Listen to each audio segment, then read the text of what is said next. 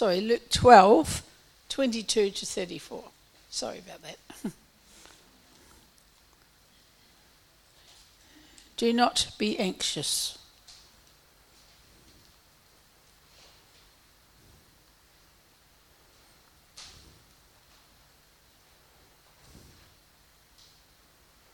Do not be anxious.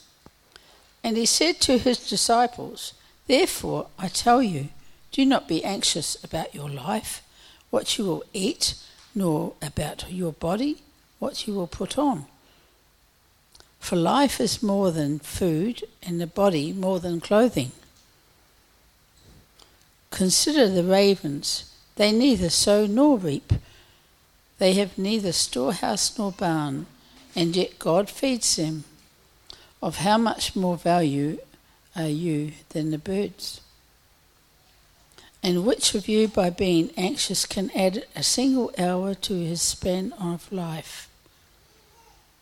If then you are not able to do as small a thing as that, why are you anxious about the rest? Consider the lilies, how they grow.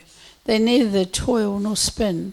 Yet I tell you, even Solomon in all his glory was not arrayed like one of these. No. But if God so clothes the grass, which is alive in the field today, and tomorrow is thrown into the oven, how much more will he clothe you, O you of little faith? And do not seek what you are to eat and what you are to drink, nor be worried. For all the nations of the world seek after these things, and your Father knows that you need them. Instead, seek his kingdom, and these things will be added to you. Fear not, little flock, for it is your Father's good pleasure to give you the kingdom. Sell your possessions and give to the needy. Provide yourselves with money bags, that you do not grow old, with a treasure in the heavens that does not fail, where no thief approaches and no moths destroy. For where your treasure is, there will your heart be also. Here ends the reading.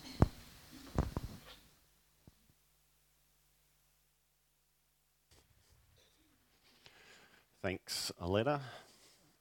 Also, just a reminder for those sitting in the aisles there, we do have our prayer and communication clipboards if you want to pick them up, and if you would like to write down some prayer requests or anything you want to communicate with church leadership, just pick them up and write it down, or if you see one after the service, you can do that as well.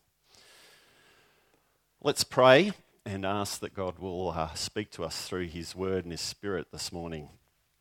Father God, we thank you for your word. We thank you for the truth of it. We thank you that we can read it this morning. And so we ask, Holy Spirit, that you would interact with our hearts and minds and souls, and that we would hear your voice, that we would be able to examine our lives and know truth this morning. Lord, I pray for your Spirit to work through me as I speak and preach. I pray that your words would go out, and pray that all of our hearts would hear you in this space and time this morning. Amen. So, as I've already alluded to, we've rolled over into a new decade. We've left the teens behind us, and we're heading into the 20s. And this week, I got into reading lots of stuff about the decade in review. Have you been reading some of those, or having a look at those and thinking about what's this past decade been like, and what's it going to be remembered for? It's an interesting process to start to think about what's been happening. I started to think what was happening in 2010. And I thought, what iPhone was out in 2010? Do you know what iPhone was in 2010? It's 4, yeah, iPhone 4 in 2010. Or Samsung Galaxy S. So those. So it's a lot. Things have changed phone-wise. How many prime ministers have we had in the decade?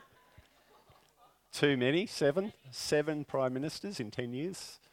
That's a bit crazy, isn't it? Lots of stuff. I found this a slide that sort of, I don't know, for me it sort of marked the era. I was in sort of this technology type thing of losing Steve Jobs and moving into Elon Musk territory, and people travelling into space because they can now, and you can pay for it. You can go on a space expedition. Social media, Grumpy Cat, and Wonder Woman. I think a decade of women's movement, like even if you look in women's sport or Me Too movement, all those sorts of things. I'm trying to work out what this last thing is. Is it? It's communications, isn't it? It's a Bluetooth speaker thing, is it? No, what is it? There there you go, Pokemon Go. That's embarrassing. I'll leave it at that. So anyway, just starting to get you thinking about what's been happening over the last 10 years, technology-wise.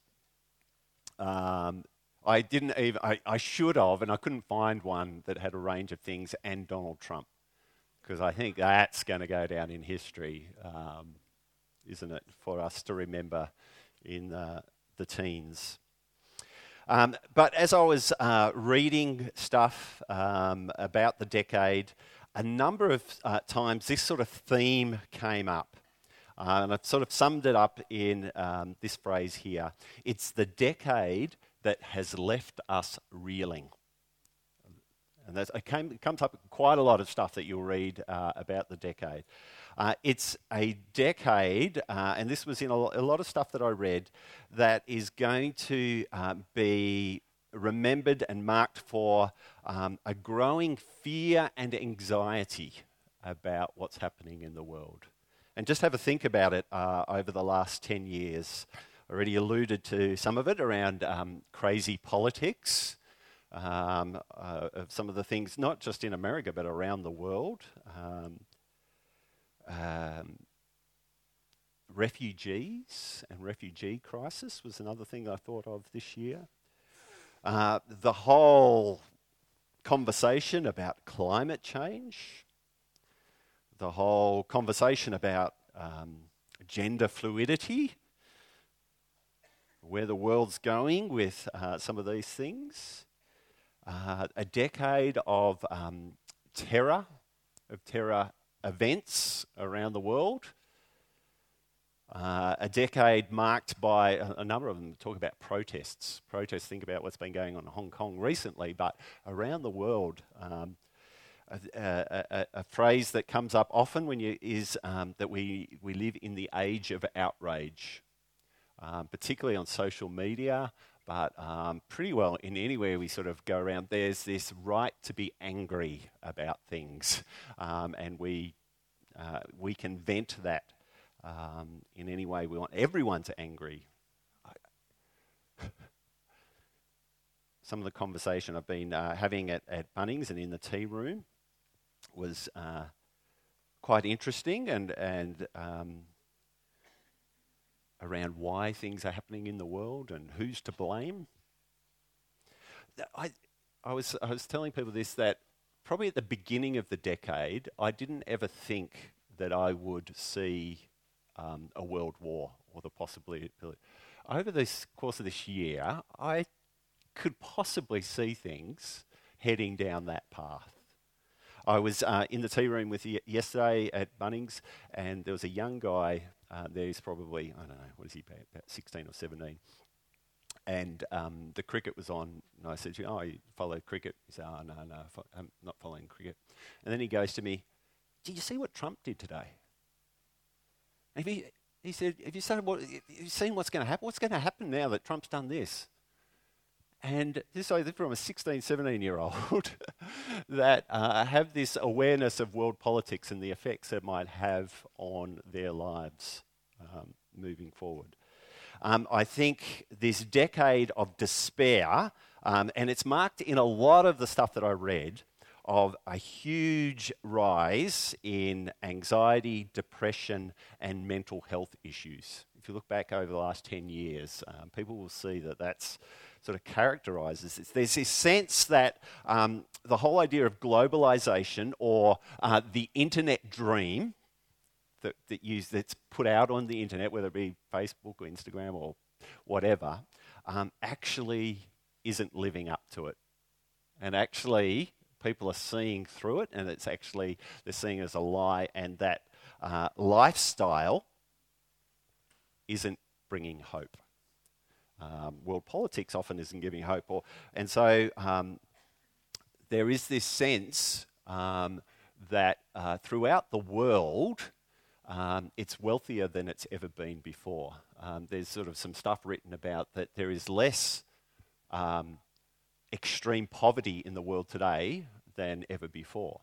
Depends how you measure that. There's some arguments and stuff against it. But there is this sense that people are recognising that wealth and sort of the accumulation of stuff and lifestyle is not actually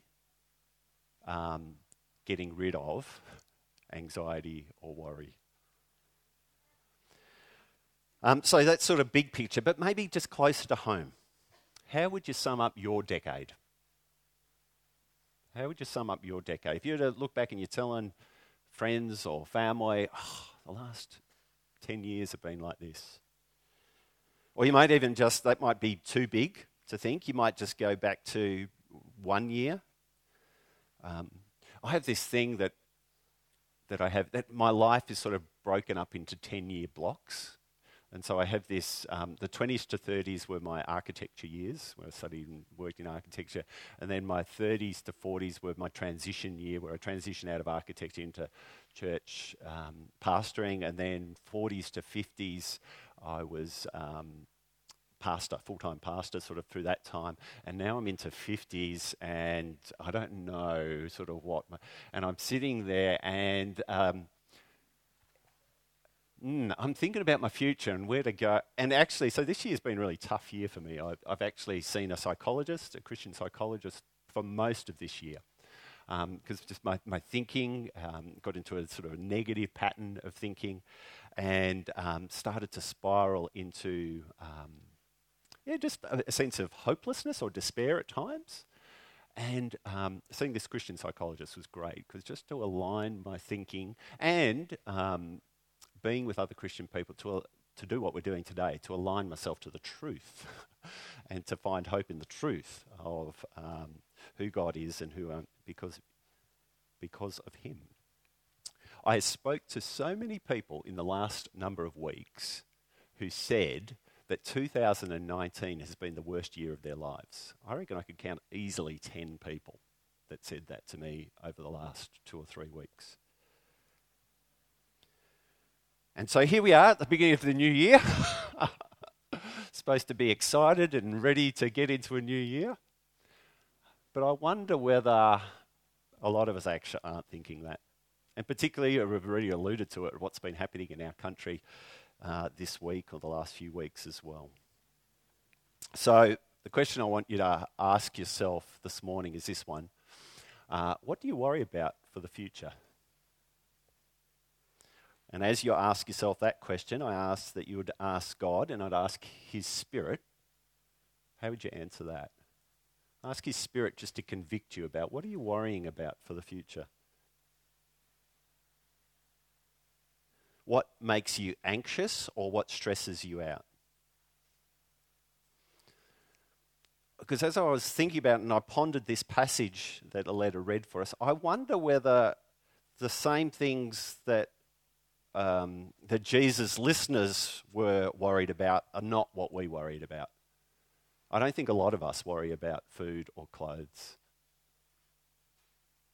Or we're some of the most wealthy people in the world. So what is it? What are the other things that you might worry about or stress about? And as I was thinking about this, depending where you are on the timeline of life, it's different, isn't it? Teens are going to worry, or young adults are going to worry about different things. To young marrieds or parents or kids or grandparents.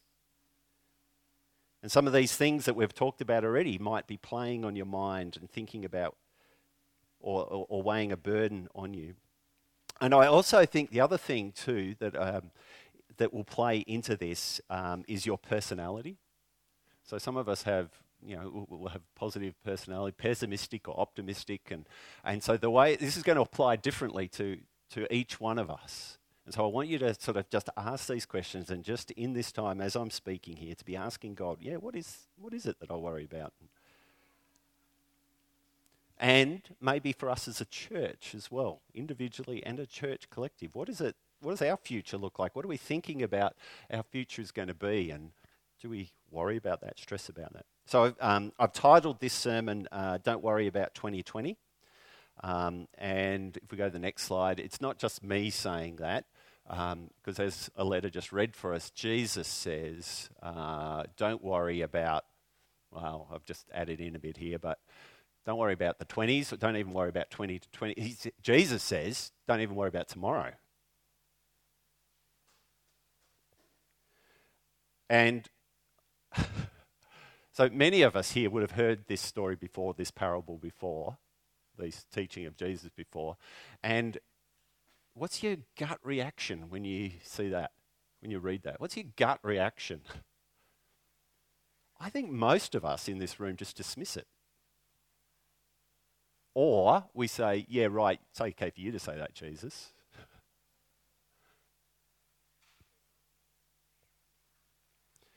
I don't know anyone who doesn't worry.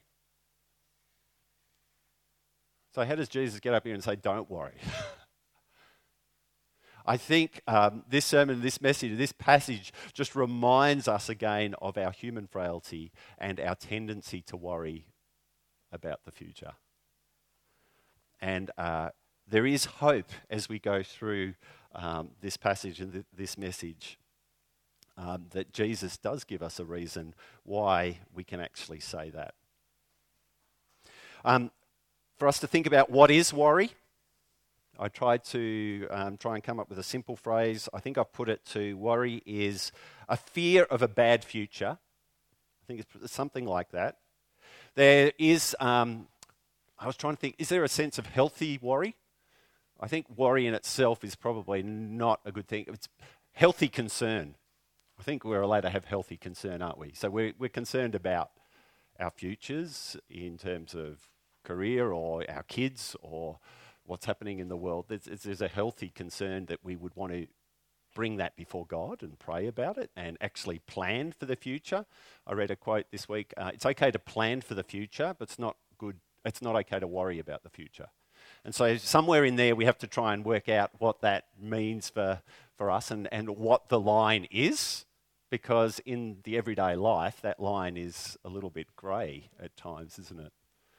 But when is it that it pushes us to anxiety? The word anxiety, or the root sort of idea of the word anxiety or to be anxious, is the idea of to be in pieces, to be sort of smashed apart, to fall apart. People talk about this, don't they? That my life's in pieces. I just fell apart.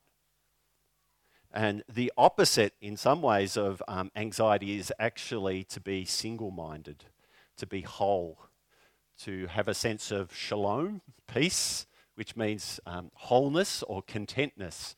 And coming out of Christmas, I think the opposite of worry has been our Advent preparation. Think of the words of love, joy, peace, and patience.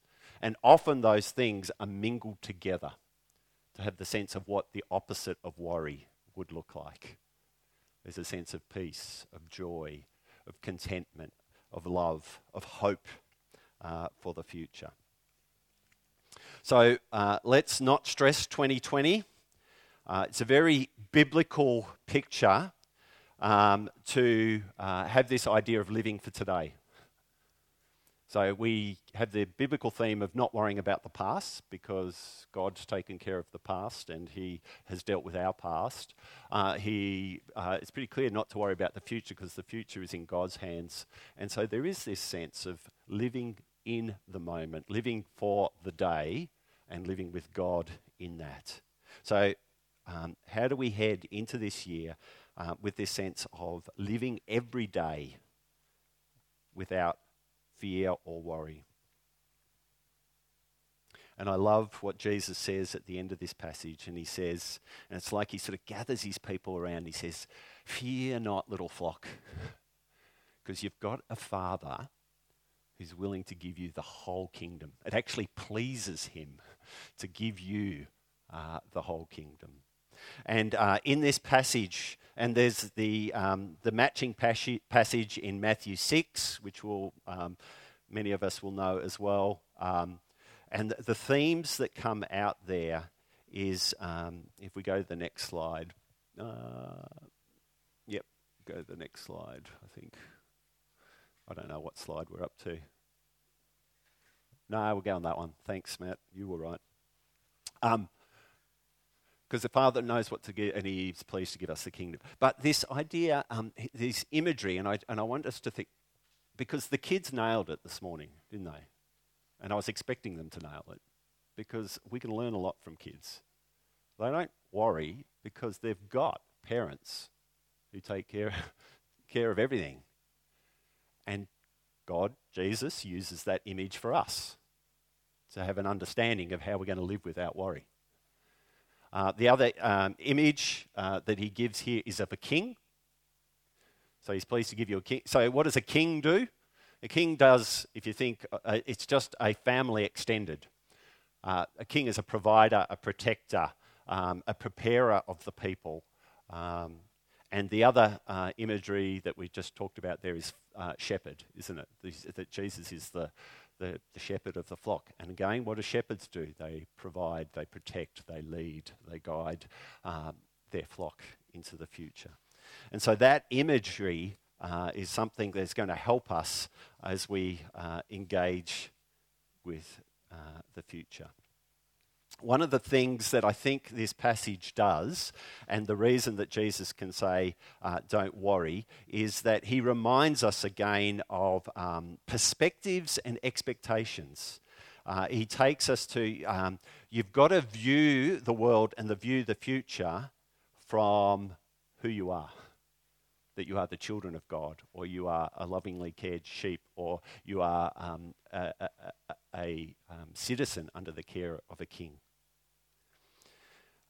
But also, I think the role of parents and kings and shepherds is to prepare their people for the future. And one of the things that Jesus does is that he prepares his disciples, particularly as he leaves the world. Have a think about this. Think about what he says to them as he leaves the world. And he prepares them for suffering. And actually, if you read through the rest of the sort of the New Testament, there's a lot of this theme that comes up.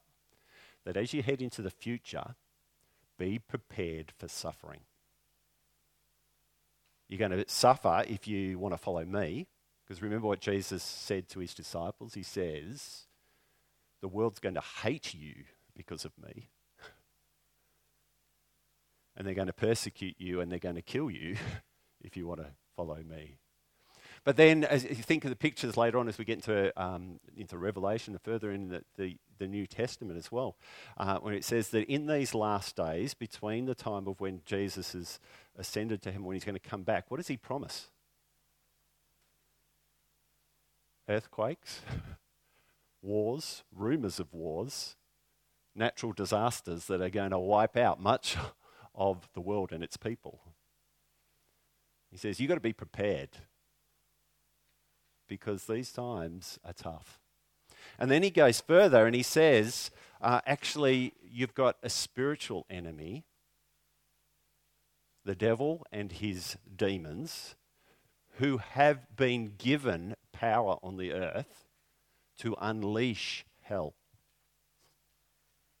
The Bible is very clear that the world that we live in, Satan is very active and has been given a leash. He's still into control. He's under the control of God, but he has been given much opportunity in the world to wreak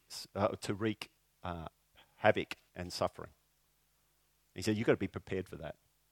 And so you've got to be prepared for that spiritual battle. I love it the way Tim Keller talks. I think it's Tim Keller that talks about it. I've got to get a quote or mention him in, where he talks about our enemies are the world, the flesh, and the devil. So spiritual reality, our flesh in terms of our inner thinking, and the world, our culture that is so anti. And our culture at the moment, a lot of the stuff that I read this week talks about how the media in particular is thriving on a culture of fear and dread and anger. And they love it. You know why they love it? Because it makes them really rich. Because there is this, and I read this this week, there is this sort of inner human nature in us that's drawn towards negative. And it's actually sort of natural, natural of our human self to be drawn toward the negative. And we have a strange fascination with it. And as Jesus sort of alludes to here as we go through it, is that it's actually a choice, because he says, and that's a faith choice. He says, "Oh, you of little faith." You've actually got to make a faith choice, not to be drawn into that, but to go into that being positive. Go into that world that is a mess with a sense of love and joy and peace and hope. And that's a faith choice. It's actually a worldview.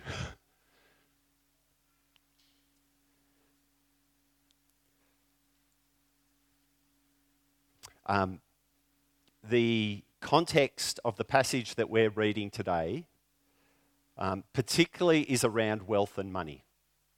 And it's interesting for us, being the richest people in the world, sitting here today, because we don't think money or wealth is an issue for us. But yet, we tend to worry about it. But we're not worried about food and drink and stuff like that. We're worried about, what are we worried about? Mortgages, careers, retirements, those sorts of things. And he does allude to the fact, and he picks that up later in other places, doesn't he, that it's hard for rich people to enter the kingdom. And he does, and what he says, saying there, and he sort of alludes to it here, because he talks about it in this passage, that, what does he say? And I always get this mixed up. Where your treasure is, there your heart is also. Yeah. And so he's saying it's actually a heart thing, and we worry about where we place our heart. And so I all too often place my heart or my trust in either wealth or my own education or my own ability to pull myself out of negative thinking or to change my own situation. But Jesus says, I want you to put your heart back on me, back on my Father.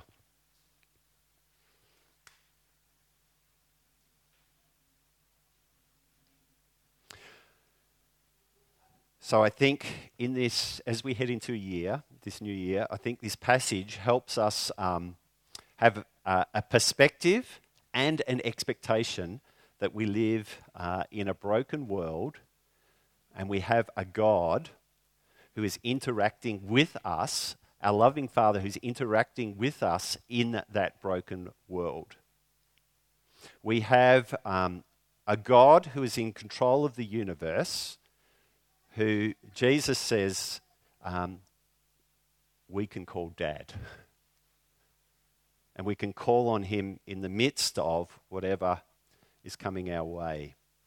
And so I've said this a lot over the years, and for me it rings true as to how I can enter a new year or enter the future without worry, because I have a dad, a heavenly dad, who controls the universe, who can change anything. He can change anything at an instant. And so I can ask him for that change. But I also know that he knows what's best for me and what I need, and often that is the power to get through suffering, to get through the things that aren't working out the way I think they should be.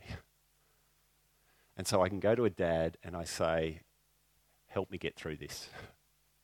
Help me get through this. I think it was Andrew Boonstra that posted, it was an interview with someone that was in the middle of the bushfires. And I think his house was burning, or he was there with his kids, and the flames were coming up. And he said, I'm an atheist.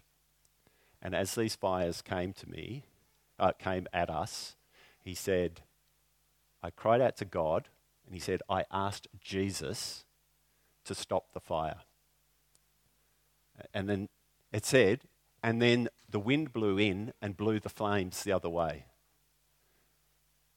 See, we have a God who can change anything, who hears and answers prayers. We have a God who will actually get us through times where that prayer is not answered that way, where our house burns or our family die. And we have a Father that is with us in both of those situations. And so I can enter another year, I can enter another day with this sense of a God who is with me and knows me and loves me. So, next slide. How then do we live this peaceful, joyful, hopeful, loving life? How do we live worry-free day to day? And I think Jesus highlights it in a few different ways. And he says, what I want you to do in the midst of the world and the brokenness that you live in, I want you to seek the Father. Seek the King, and I want you to treasure him, to trust him, to love him, to set your heart on to him, to be not spread everywhere in the world, but to be focused on him and who he has revealed himself to be. Set your hearts on things above. That's what it says, doesn't it? Set your hearts on things above. Have a relationship with him, spend time with him, talk with him, and if we have a father, then we are by default part of a family. And so often, God tends to reveal himself and his ways through his church and through his people. To spend time with them, to encourage one another each day as whatever may come my way. To have a dad that I can say, Dad, I need your help. And more than that, I can even say, Dad, I have a world that needs your help. And I can actually start to pray for my country, my neighbours, my friends, and say, Lord, help us to find hope and purpose and meaning in this time.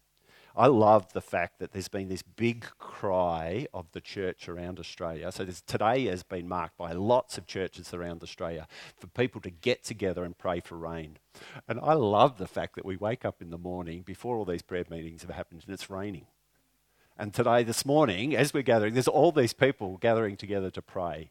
And I think there's this sense of God sort of just, I don't know, he spoke to me in this. There's just saying, I've got it. I'm the God who's over.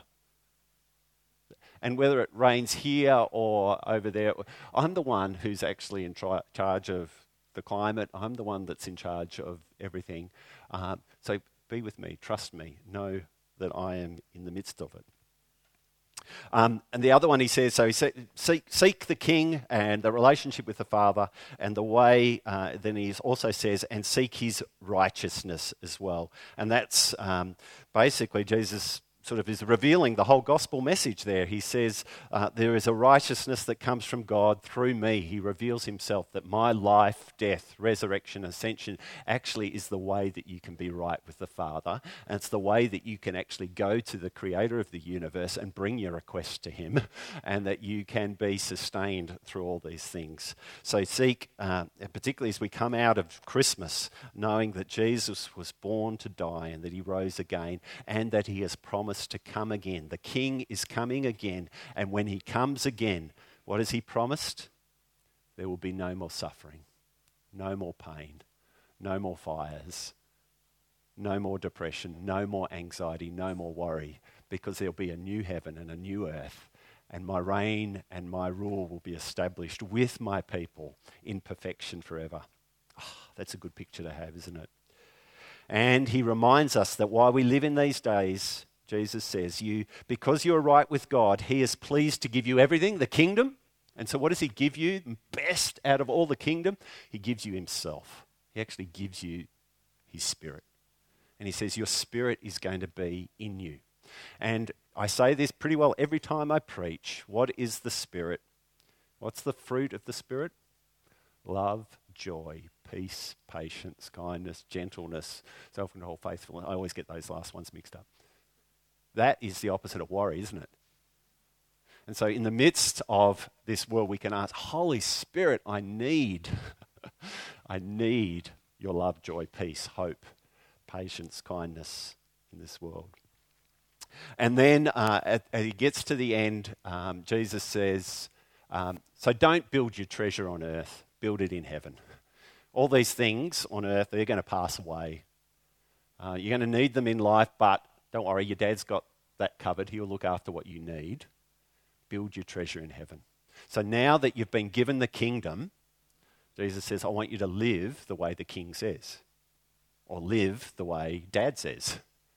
And this passage comes in the context of the Sermon on the Mount. And he says, this is the way you live worry-free in the kingdom. And he starts talking about, if you go back through to Matthew, he starts to talk about how you pray. Because you've got he starts to talk about how you might fast. He talks about how you're going to love your enemies, how you're going to pray for those who might persecute you, how you're going to have a view of marriage and identity and family, how you're going to view the way you think of others. And in this kingdom, we are now free to live that way. I've given you the whole kingdom. Now just live this way. Because as we go to our last slide, the world needs this. The world in 2020 needs a hopeful, joyful, peaceful, loving, everyday, non-anxious presence, which is you. Because you're the dwelling place of his Spirit. And that happens through the church and the Spirit, but it happens as a community as a whole. I love the fact that when people come to Cavell Corner, they talk, there's something about this place. It's a place of peace. It's not the place, it's the people there. Because it's God's people. And so there's something about us being that, collectively, but there's something about you in your workplace or in your school or with your friends to be this. Because we live in an age of outrage. And we need the power to be a peaceful voice in that place. We live in an age of extreme anxiety and depression and hopelessness. And God has called us to be that non-anxious presence to bring the proclamation of his kingdom. Again, I think it's another Tim Keller thing. And this is what I've been praying for and asking God this year. And I think it's the power that the gospel brings to us, that he brings to us a sense of self-forgetfulness. Okay? And so if the gospel is true, and Jesus is who he says he is, and I now am right with God, and my eternal future is set right, actually I can start to forget about my own life, and I can actually start to think about God and what it means to love him with all my heart and soul. And I can actually start to think about what does it look like to love my neighbour.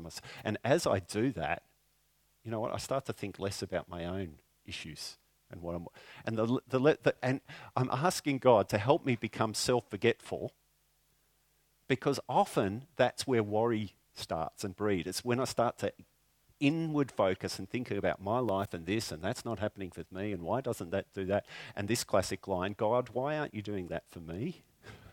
And I start to stress about the things and worry about the things that I want God to do in my life. And so I'm actually saying, God, I don't even want to have that conversation anymore.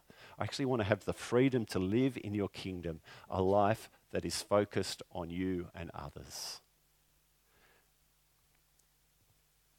Last night, I was having a conversation with my Dutch uncle, and we got onto talking about the fires And he was talking about that. And then he said to me, Glenn, do you worry about climate change? And I said, yeah, no, sort of. And then I actually said, I'm actually more concerned about the world and the people in it and the way that they're living.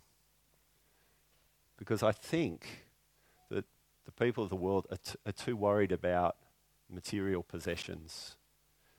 And that's actually led to greed and selfishness and humanism. And I think actually I'm more worried about where people are finding hope and meaning and purpose. And this morning, as I reflected on that conversation more, I thought, yes, this passage reminds me that I have a kingdom perspective. That in these last days there's going to be suffering and hardship and things. But I've got a father and a king and a shepherd who can change these things or get me through it. And actually, those words of fear not, little flock, are true. And so even though there might be wars and rumours of wars and famines and droughts and floods and earthquakes, I have a bigger perspective, a kingdom perspective that prepares me for that future. And it actually allows me to live a day at a time and actually enjoy that. Because as we sang it, then we're going to sing it again, we actually have a really good Father. And he knows what we need. Let's pray. Lord Jesus, we thank